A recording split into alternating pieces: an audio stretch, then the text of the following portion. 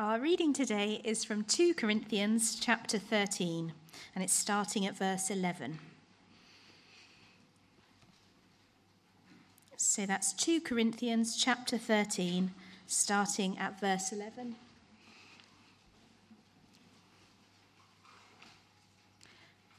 Finally, brothers and sisters, rejoice. Strive for full restoration. Encourage one another. Be of one mind. Live in peace. And the God of love and peace will be with you. Greet one another with a holy kiss. All God's people here send their greetings. May the grace of the Lord Jesus Christ and the love of God and the fellowship of the Holy Spirit be with you all.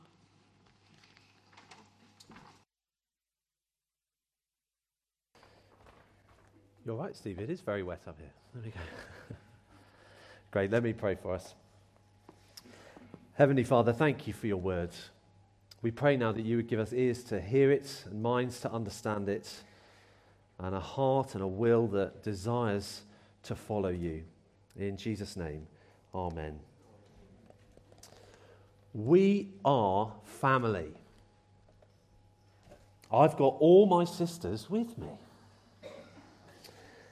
Perhaps the next line of that song will be good before our final hymn. We are family, get up everybody and sing. That might be a good one. That was, of course, Sister Sledge. Don't let it be said that I'm not hot, right on with the current trends. 1979, a disco classic. 4 literal sisters with the surname Sledge. I only learnt that this week.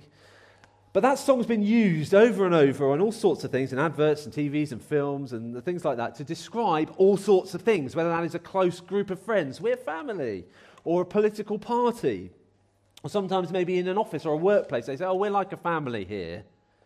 We are family was the tagline for McCain oven chips for a number of years. We are family. We're so used to people who aren't actually family calling themselves family that it's possible to miss what a big deal it is that church gets described as a family. But it is. And that's what we're focusing on this morning, the idea that church is a family. Our normal way of doing things, if you're not normally here, our normal way of doing things is just pick a book of the Bible, start at the beginning and work our way through. Just read the next bit the next week and look at that. But we've been doing since the new year a short series which looks at 5 pictures the Bible gives us of what the church is. So we've seen it's like a building, it's like a bride, it's like a flock. And we're thinking this week about church as a family. And not just any old family. The church is God's family.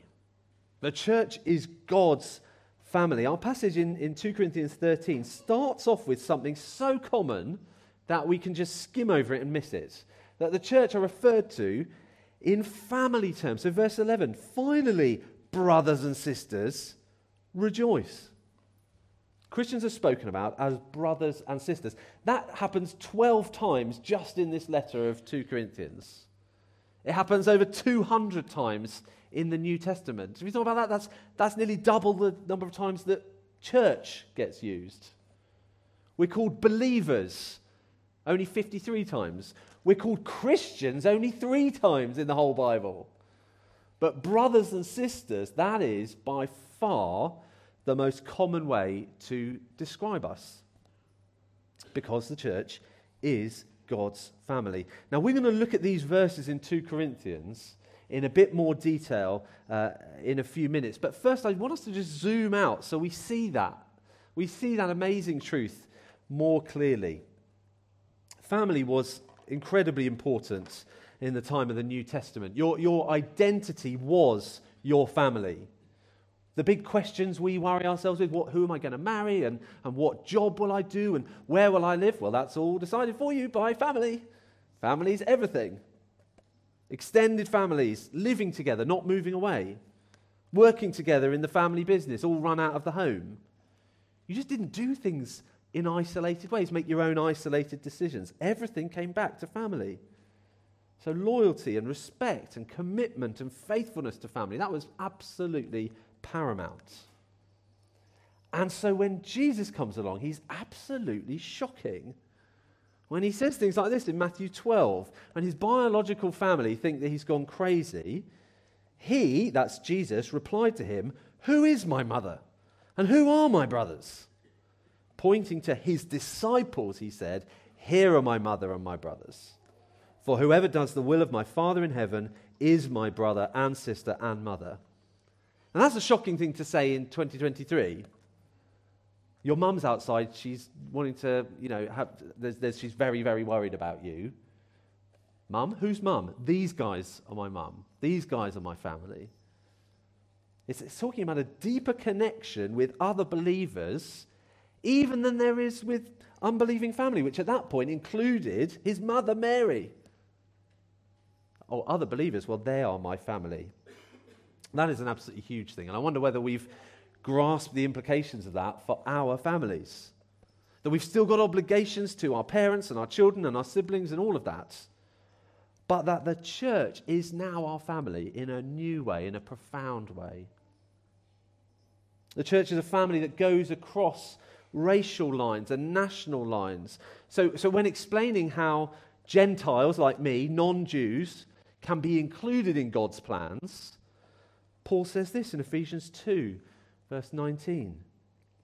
Consequently, because of what Jesus has done, consequently, you are no longer foreigners and strangers, but fellow citizens with God's people and also members of his household. They're saying you're not far away and distant and disconnected. You're no longer on opposite teams. You're no longer in rival factions. Now, in Christ, in the church, Jews and Gentiles, and what other way you might want to split us up into two camps, are part of the same household. That means family. That is what Jesus does for us. He brings us into God's family. What a beautiful verse 1 John 3 verse 1 is. It says, "See what great love the Father has lavished on us, that we should be called children of God. And that is what we are. Adopted children of God, loved by him." So when we think of church as family, we shouldn't first of all think brothers and sisters, one another. We first of all think about our Father that we have in common. That's who it all begins with. That we were once fighting against him like rebellious children, kicking out at him, rebelling, rejecting him, wanting nothing to do with him, nothing to do with his rules and his ways. But Jesus came to heal all of that.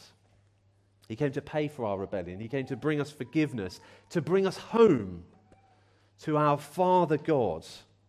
We get to know the Father who gave us life and who loves us more than we ever dared hope that he might. Everybody who trusts in Jesus, that is what we are. The church is God's family. So if you're with us here this morning and you don't yet trust in Jesus, maybe you're just visiting because of the baptisms or you had no idea that was happening, you just showed up, you are very, very welcome here to this family gathering, if you like. But we hope it's not the sort of family gathering where you go, "This is not my family, this is weird." Because God's family is supposed to be a welcoming family. It has to be a welcoming family because nobody was in it by default. We're all people who were very far away, but who God has welcomed in. And that's true even of people who didn't seem very far away. So both John and Elizabeth, who've got baptized today, have Christian parents. They've grown up around these things, but they reached a point of saying, "I need this. This isn't just my family's faith, this is my faith. This is what I believe." And we might think that's a big step of independence, and it is, but it's also a step into a deeper network of relationships. It's saying, this is my family, but now also, this is my family. I'm part of that wider church family of God. I can remember when I got baptized, my parents gave me a card, and it said, "Dear Nathan, our son and our brother." That was a wonderful, wonderful truth. That idea that as we turn to Jesus in faith, we're adopted into the family. So we might come one by one, but we're not on our own. And I wonder whether some of the ways we talk about faith can leave us quite isolated. So it's just me relating to Jesus. I do bad things. I need to be forgiven. I say sorry. Jesus forgives me. And all of that is so wonderfully true. But that is not the whole picture. I do bad things and I do need to be forgiven. But the bad things I do affect other people. The bad things I do when I'm selfish, it cuts me off from others. And it puts me out of sorts with them. The God I've rejected is the father of a family. And so it makes sense that when I'm rescued, when I'm restored to him, I'm restored to that family. We get familified, if you like. Taken from being on our own and put in a family. We don't get to have God on his own. He always comes with the kids. They say you can choose your friends, but you can't choose your family. Well, that is absolutely true. And it's true about church as well. Like it or not, we have brothers and sisters. You might have been an only child. You might have wished you were. I was talking to Carl last week. Is this true? Are you the one who is one of 17? Yes, Carl's dad is one of 17 children. Fantastic. Great to have you with us today. Well, if we're Christians, then we've got much more than 17 brothers and sisters. There's more than that even in this room, in this local church family. But we've got to understand that is just true. The Bible doesn't tell us to be a family. It tells us we are a family. Sam Albury says it like this. Our eternal family in Christ is not the people with the same last name as us, but the people who are being baptized into the same name as us. The blood of Jesus is thicker than the blood of biology. Saying the church is God's family. So we need to consider ourselves to be that. If you're trusting in Jesus, to see each other that way, because that is the truth. And the more we understand that the church is God's family, the more we are going to live like God's family. We're going to live like that. And that's the way to apply all this. That's where this bit in 2 Corinthians comes in. Since we are family, we need to live like it. And these commands in that section that Lib read out for us, they're so relational, aren't they? There's lots of restoration and peace and greetings and love. Live like God's family. But what is family like? I dangerously asked our children what they think live like family means. They jokingly suggested, arguing all the time? I'm assuming that was a joke because that doesn't bear any resemblance whatsoever to our family.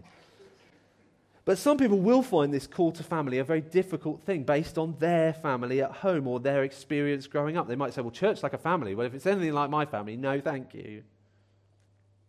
And so it's important to define this the way the Bible does. We need to live like God's family, not necessarily like our families. Hopefully in time our families might become a bit more like God's family. But in these verses, living like family means a few things in particular. It means being united.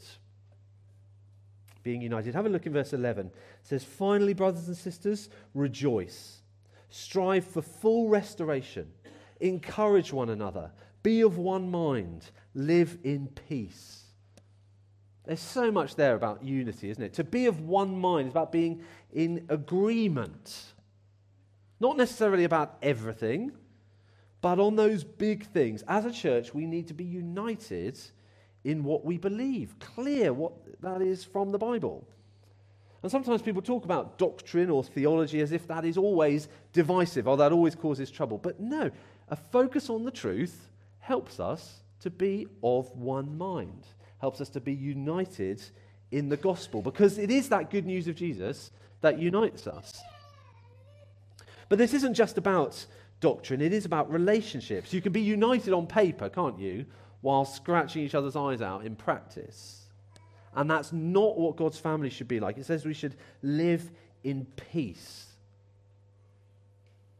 Now, the people in Corinth, who this was written to, were falling out. They were falling out with everybody. They'd fallen out with Paul. That's why he's writing this letter. They'd fallen out with one another. There were particular people who'd done particularly bad things, and they'd all fallen out with them.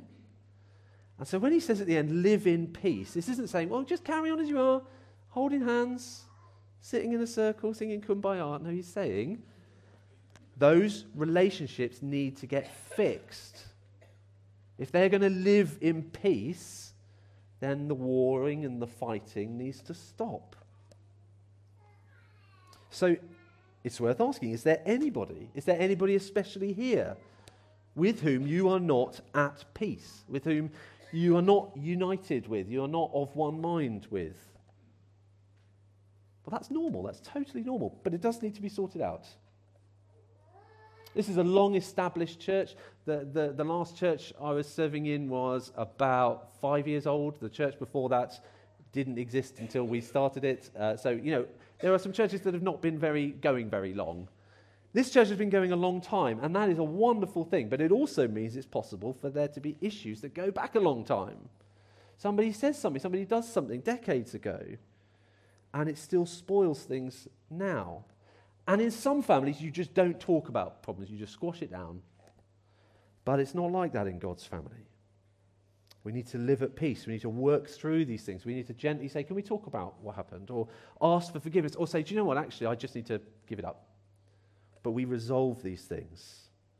Church can be dysfunctional family, but it is a united family. It is.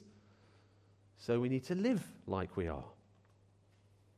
Living like a family also means being encouraging. So we're told to rejoice and to encourage one another. God puts us in a family because it is so tough to follow him on our own. We need other people to spur us on. We need other people to give us that urging that we need to keep living for Jesus, keep trusting him. So we need to be involved together. We need to be in relationships where we speak to one another and speak truth to each other, more than just about the football yesterday, as great as it was. Shouldn't be that happy about 3-0 against Preston North End, should I? But anyway, we can talk about more important things, if you can imagine that, than how Spurs did yesterday. More important things than what we got up to. Although we do talk about those things too, because family do that. What did you do today? How was school? How was that? We talk about all sorts of things. But it is also about talking about those deeper things, those ways of encouraging each other. So I hope you find services like this encouraging, and particularly when we're looking at the word together and singing together. But encouragement is not just from the front. We are encouraging one another, aren't we? We've all got a part to play in that as we encourage each other to grow, to increasingly be more like Jesus, to display the family likeness, encouraging each other to bear fruit so that our lives show that we are God's children. I think that's what Paul means in verse 11 when he says, strive for full restoration. That's not just fixing broken relationships. Back in verse 5 of this chapter, he's told them, examine yourselves to see whether you are in the faith. Test yourselves.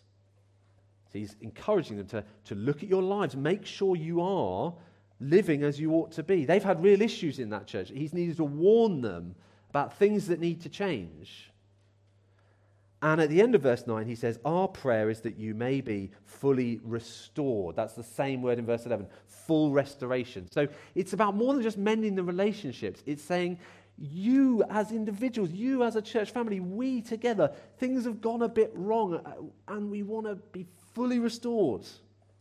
Mending things, mending our ways, restoring our faith, repairing our walk with Jesus. So church should be the sort of family where that's what we're aiming for. We want to fully restore one another. That's what we're striving for, this says. What we're aiming for. So we're not just disinterested strangers. We are family, so we care about one another, and in particular, we care about each other's growth and progress with the Lord. That's what it is to be really encouraging, not just to say something nice. Oh, I like your jumper. That's sort of encouraging. No, it's actually encouraging people to keep going. And then we get to verse 12, which is super family-ish, isn't it? Greet one another with a holy kiss. Or in other words, be affectionate. I think the idea is that love isn't just a thought in our head, or a feeling in our heart, or even an activity in our diary. Love makes us a church family that is affectionate. Have you thought about that? 5 times in the New Testament, we are told to kiss each other. You see that? Greet one another with a holy kiss. Now, what does that mean? What is the difference between a holy kiss and an unholy kiss? About 30 seconds is what one person suggested. No, it's not that. That's not what it means. That's not what it means. The holy bit is saying, well, because we are holy, because our relationships are holy, so when we're relating to each other, there's nothing manipulative about it. There's nothing sexual about it. There's nothing false or fake about it. A holy kiss is about genuinely warm relationships where we're not just casual acquaintances. We're people we greet because we're pleased to see them. Now, in that culture, you would kiss your family. And Paul says, okay, then, extend that out to your church family then. So it doesn't have to be a kiss, does it? When J.B. Phillips was paraphrasing the Bible into modern English in the 1950s, he translated this as, a handshake all round, please. Which is dreadfully English, isn't it? But it's not entirely wrong. It's sort of saying, how would you treat somebody that you actually like, that you love? Well, treat church like that then. Hugs and waves and smiles, high fives or fist bumps or whatever. During COVID, it had to be elbow bumps and things, didn't it? Whatever it is, be affectionate. Now, some people in church do not want to be touched, and that is fine. We've got a right to personal space. This is not saying go kiss everyone now. We've got to be careful on that. But this is saying be appropriately affectionate. Oh, yeah, that's nice. You're married, that's fine. In the first century, Christians were accused of a lot of stuff. So they called Christians atheists because they didn't have any statues. So it must be that they don't have any gods. They called Christians cannibals because apparently they eat this meal where they say it's this guy's body and blood. It's really weird. And Christians in the early church were accused of incest. This is true. Christians were accused of being incestuous because never before had the world seen so many people so affectionate with one another. Even the husbands and wives called each other brother and sister. This is scandalous.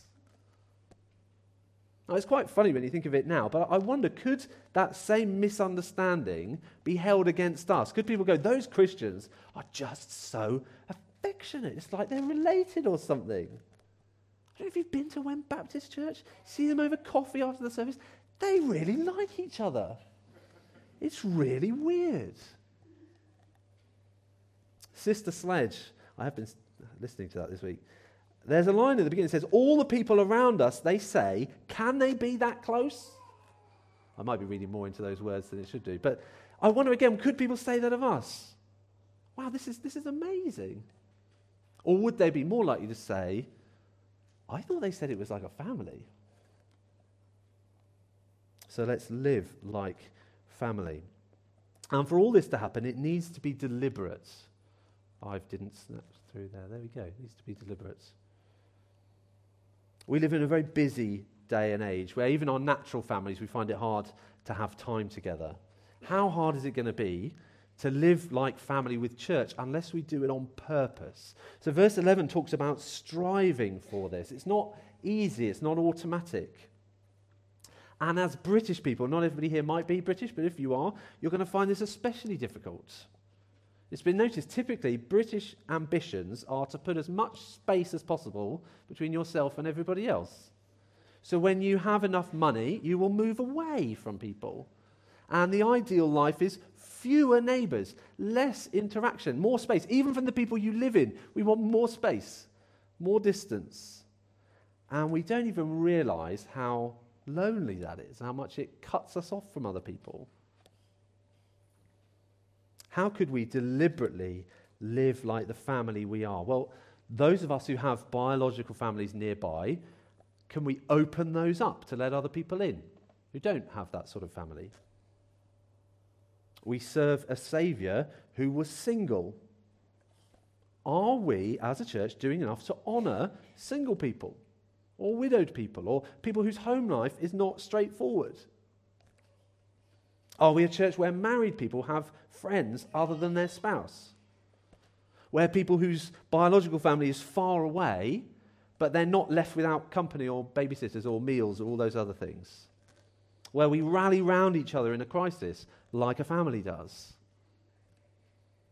Now, praise God, I do see loads of that happening here. But we mustn't assume it. We need to be deliberate, don't we? We need to prioritize it. Prioritize if you can. I know people have commitments, and it's right to have commitments to your family. But some people have commitments so they can't stay on after church, and that's okay. But if you are able to, stay on afterwards for coffee. Stay on, try and have deeper conversations. Even if you just go, what did you think about the service? And then see where the conversation goes. Saying hello to people we don't know. Going and speaking to someone who just always sits on the other side of the building and you never chat. If you're in a group and someone is not, go and talk to them. It's a church lunch next week, so if you're able to stay, that would be great. You can sign up. Maybe join a home group. Maybe if you're in a home group and haven't been going for a while, start going again. All these different ways that we deliberately say, I want to open a Bible, open my life, have time with people together, to have a cup of tea or drop somebody a text or have someone else in your house. Whatever it is, it's that deliberate way of saying the church is God's family, so let's live like it. United, living at peace, encouraging each other to grow, deliberately making room for each other. Now, if any of that is going to happen, it's going to be God's work. And that's what I just want to finish on much more briefly, that God is with us. God is with us. We can live like that family because God is with us. It is his family. He's part of the family. He's here. And that's the promise in verse 11, the promise at the end of the instructions. Finally, brothers and sisters, rejoice, strive for full restoration, encourage one another, be of one mind, live in peace, and the God of love and peace will be with you. God is with us. He will be with us when we seek to live like this. We can love each other because he's the God of love. We can live at peace because he's the God of peace. So church is not just horizontal, it is fundamentally vertical as well. Can you imagine a family with only children in it? What a disaster that would be. Rip each other to shreds. Well, God's family isn't like that. He is a family where the Father remains with us. Indeed, this talks about all three persons of the Trinity at work in and through the church, which is where the prayer in verse 14 comes in. Very famous prayer, often known as the grace. May the grace of the Lord Jesus Christ and the love of God and the fellowship of the Holy Spirit be with you all, to which you might want to, evermore, amen. It seems weird to not say that at the end. And it's a great thing to say. We are going to say that to one another later on. It's a wonderful prayer to pray because it is about the empowering presence of God with us. How are we going to live like family? How are we going to do that? We're going to need grace and love and fellowship. And we have all of those in God. We have the grace of our Lord Jesus Christ. So that is God's mercy, God's kindness that we don't deserve, poured out through Jesus. That grace that leads us to know the love of God, that is God the Father. We come to know, we come to understand that we're his children and he loves us. And he loves his other children too. And we experience all of that through the fellowship of the Holy Spirit, the togetherness, the partnership, the communion, the sharing which the Spirit gives. The fellowship with God, the fellowship with one another. And this prayer is saying, make all of that, grace and love and fellowship, Father, Son and Holy Spirit, may that be with all of us. And he will be. Because we've been shown grace, we can show grace. Because we've been loved, we can love each other. Because we enjoy God's fellowship, we can enjoy fellowship together. Because we actually are a family.